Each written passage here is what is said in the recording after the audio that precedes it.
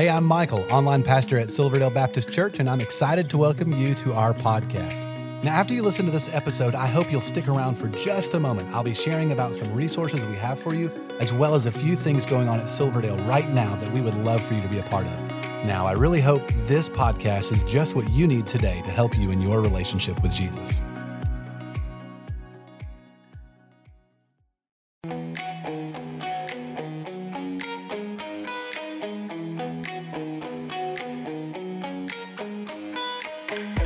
Ben, man, thanks so much for being a part of this today. Thanks so much for having me. I always love hanging out in your living room with you. Yeah, right.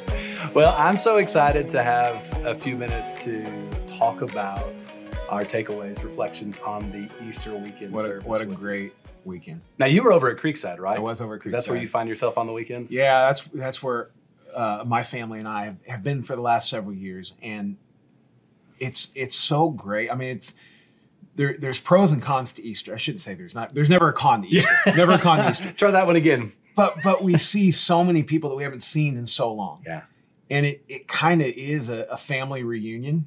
And at the same time, you're wanting to shake people and be like, where you been? Right. Type of thing. Right. But which also feels like a family reunion when you see people like, it's so good to see you. Exactly. Wish you could get your life together. Yeah, right. But I love that our family has a home. I know for me growing up and always being part of a church family has been paramount in the shaping of who I am. And so it's so important to Jen and I for our kids to have those roots in a church home. Yeah, I had similar feelings yesterday. Wow, I wasn't even prepared to talk about this. But so yesterday, of course, our oldest is in college. Yeah. She wasn't here. That was a first for us to not have Easter with her. Crazy. You're so old. I know. I am. You're catching up. But to have Nathan and Sarah Beth and Chrissy, the four of us together in worship, because oftentimes Nathan will be serving somewhere. Yeah. On a Sunday, he'll either run a camera over in the Creekside service or he'll be a part of tech in some way. Yep. But he wasn't serving yesterday, Sure. So he was immediately to my left. And man, I just found so much joy in hearing him sing. That was just a great experience. Cool. That's cool. Yeah. The only time the six of us got to be together, because our middle son, our second son, was helping. He volunteers at the preschool during the worship time, does motion and stuff. So we all went down to go be with him. And that was a really cool moment. That is cool. As a dad, as someone that serves on staff here, to step into a role where my son was serving. And even though it was for preschools, he was leading me in a time of ministry on Easter weekend. And maybe I'm just now kind of putting together what a picture of grace that was for me yesterday. And finally last night, Jen and I were able to sit and reflect, I guess, on life. The life that we have because of Christ. Sundays can be, even though for me it's not necessarily a busier day. It's a busy day. It's a work day for a lot of us, and so it was important for us to reflect on the significance of what yesterday is what Easter is. I love that. So it was. I love that. It was good. It was good for us. Really, considering Easter as a whole, going back to Thursday. A couple of years ago, you had asked me to put together some fun versions of a Passover meal for families, right? And so we did one that was just a very easy Passover meal, but then another version was an ice cream. I remember that. And so my daughter, I remember being concerned that it was blasphemous. Yeah, at first, right there. But it wasn't. We checked. For anybody watching or listening in, there are no spiritual significances. Maybe there are, that I'm not aware of, but to the elements of an ice cream sundae. But we really enjoyed it. So my daughter, she said, hey, can we do that again? And I went searching, could not find all of the plans I put together. So we just had ice cream. And I think it has become, Easter Sundays. Yeah, is what one of my friends said yesterday. So we're having Easter Sundays. So if you're looking for a family tradition, have Easter Sundays. It's a great thought. But we were all together talking about Easter on Thursday, kind of preparing our hearts a little bit that's something I enjoy doing with my family, is trying to help us think towards the weekend service. And then Easter came to worship with them, to see so many people. And Tony's message was wonderful. He referenced one of the first points he made was tied in with one of my favorite verses in the Old Testament in Ecclesiastes 3:11, where he says, "He has made everything beautiful in its time. He has also set eternity in the hearts of everyone." That we see this quest, this desire for something beyond us. You know, we hear all the cliches. There's something greater. There's something beyond us. You see that desire from everyone. You know, there seems to be this desire for something more. There has to be something greater, and yet for so many who are lost, it's empty, right? It's this kind of this unattainable knowledge that they'll never figure out, and yet that's not God's desire. You know, Yeah. God desires us to know what it is that we're going to. Yes. Yes, there's certainly a lot about heaven that we don't know. Sure. There are a lot of details. But there's a lot that he has given to us in here, and then we say we don't know about it. Right. Which, you know, that's to our own shame that we don't know about it because it's in here. But one of the things when I think about the afterlife, and it induces some fear. I think some holy fear, some righteous fear, but it's huge, right? Eternity, even grasping eternity in heaven is kind of fear-inducing because eternity's big, right? Like it's real long, and I have found myself over the years, it became clear to me over the last several years that I've always lived in kind of in like an anticipatory state, right? I'm always anticipating something. That's kind of like I create these little goals for myself on a next vacation that I'm looking forward to, or a task getting completed, or an event coming up. And I have these little like benchmarks almost that are set throughout the year. And it gives me this sense of anticipation, something I'm looking forward to. Well, heaven, you know, eternity, the afterlife it's just big. And because it's not immediate, at least in my plans, It's not our plans. We don't know necessarily, Sure. but it's not something I find myself thinking about because, Right. in all honesty, it almost, you know, not this discouraging or disparaging in any way, but at some point it's going to bring me back to my own mortality, which isn't real fun to think about. So it was a good reminder for me yesterday to press into longing for heaven, to longing for yes. the afterlife that we can be confident and assured of. I love that. You know, I think Tony referenced a book. You know, I think we could talk forever about this, just because number one, who we are, right? We get on a subject Sure, and we're just going right. to keep going. But this one in particular, it creates this sense of awe and wonder and desire and passion in us, as you just so well shared. Tony referenced a book where a lot of his thought, I think, came out of A Case for Heaven by Lee Strobel. I really like Randy Alcorn's. He has a bigger book on heaven, but there's a smaller one that's a 90-day devotional. So the big one's a doorstopper of a book, would take a while to get through, but the little 90-day distills all that down into 90 devotions. And so I would recommend anybody just to pick that up and take 90 days to think on it. And there's also a great version of that where it's Heaven for Children. For children. Okay.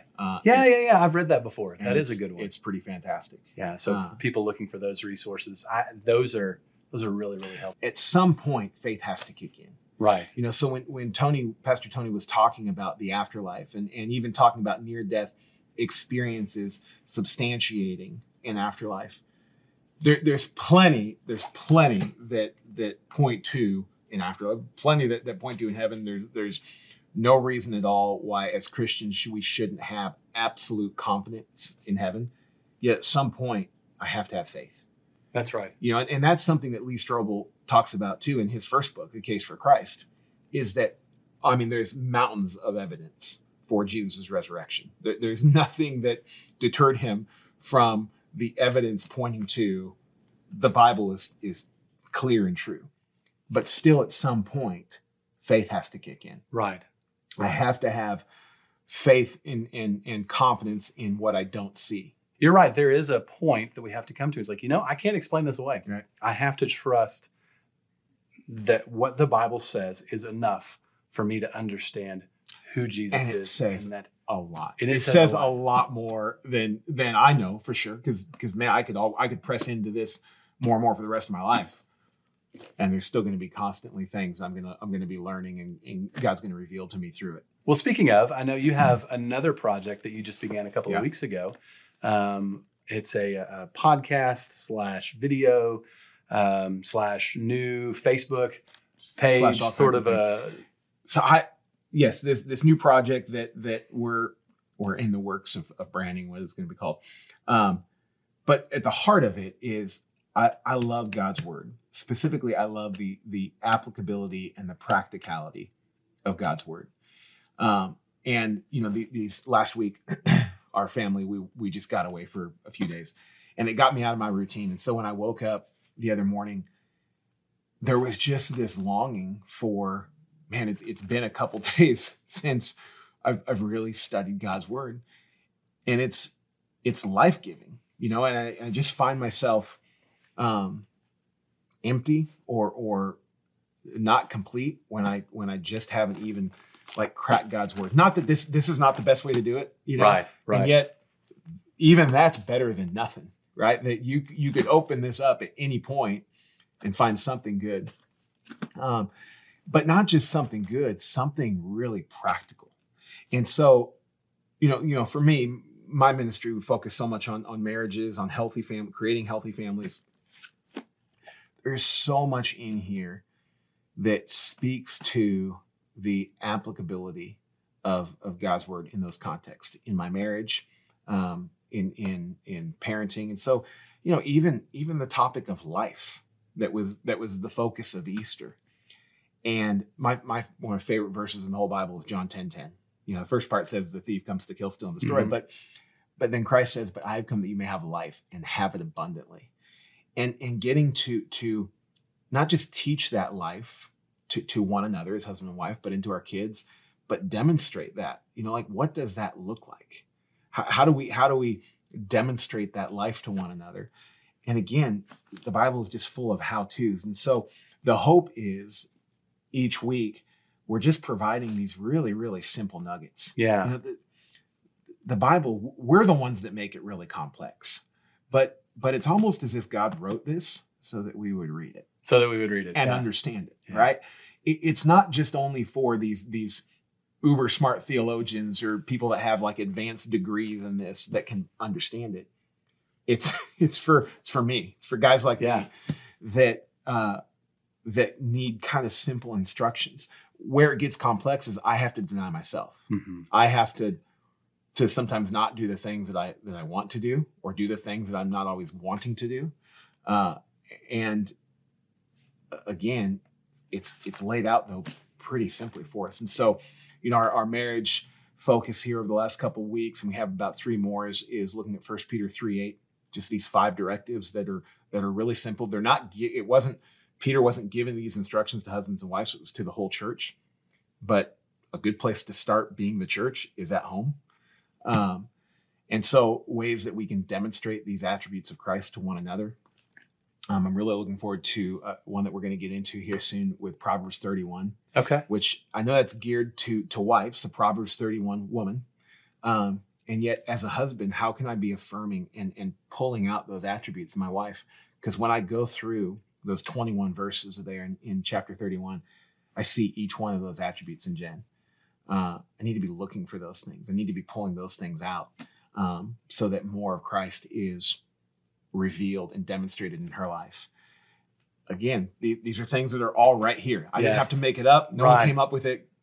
God put it all in here for us. Yeah, and I hope that people just will take advantage of that, and that will just be a true blessing to them. Ben, man, I'm so grateful for you. I continue to be grateful that the Lord brought you here to be a part of this team. You're just a fun guy to have around as well. You bring a lot of life with you when you come into the conversation. Wow. So thanks, man. Thank you. Appreciate it.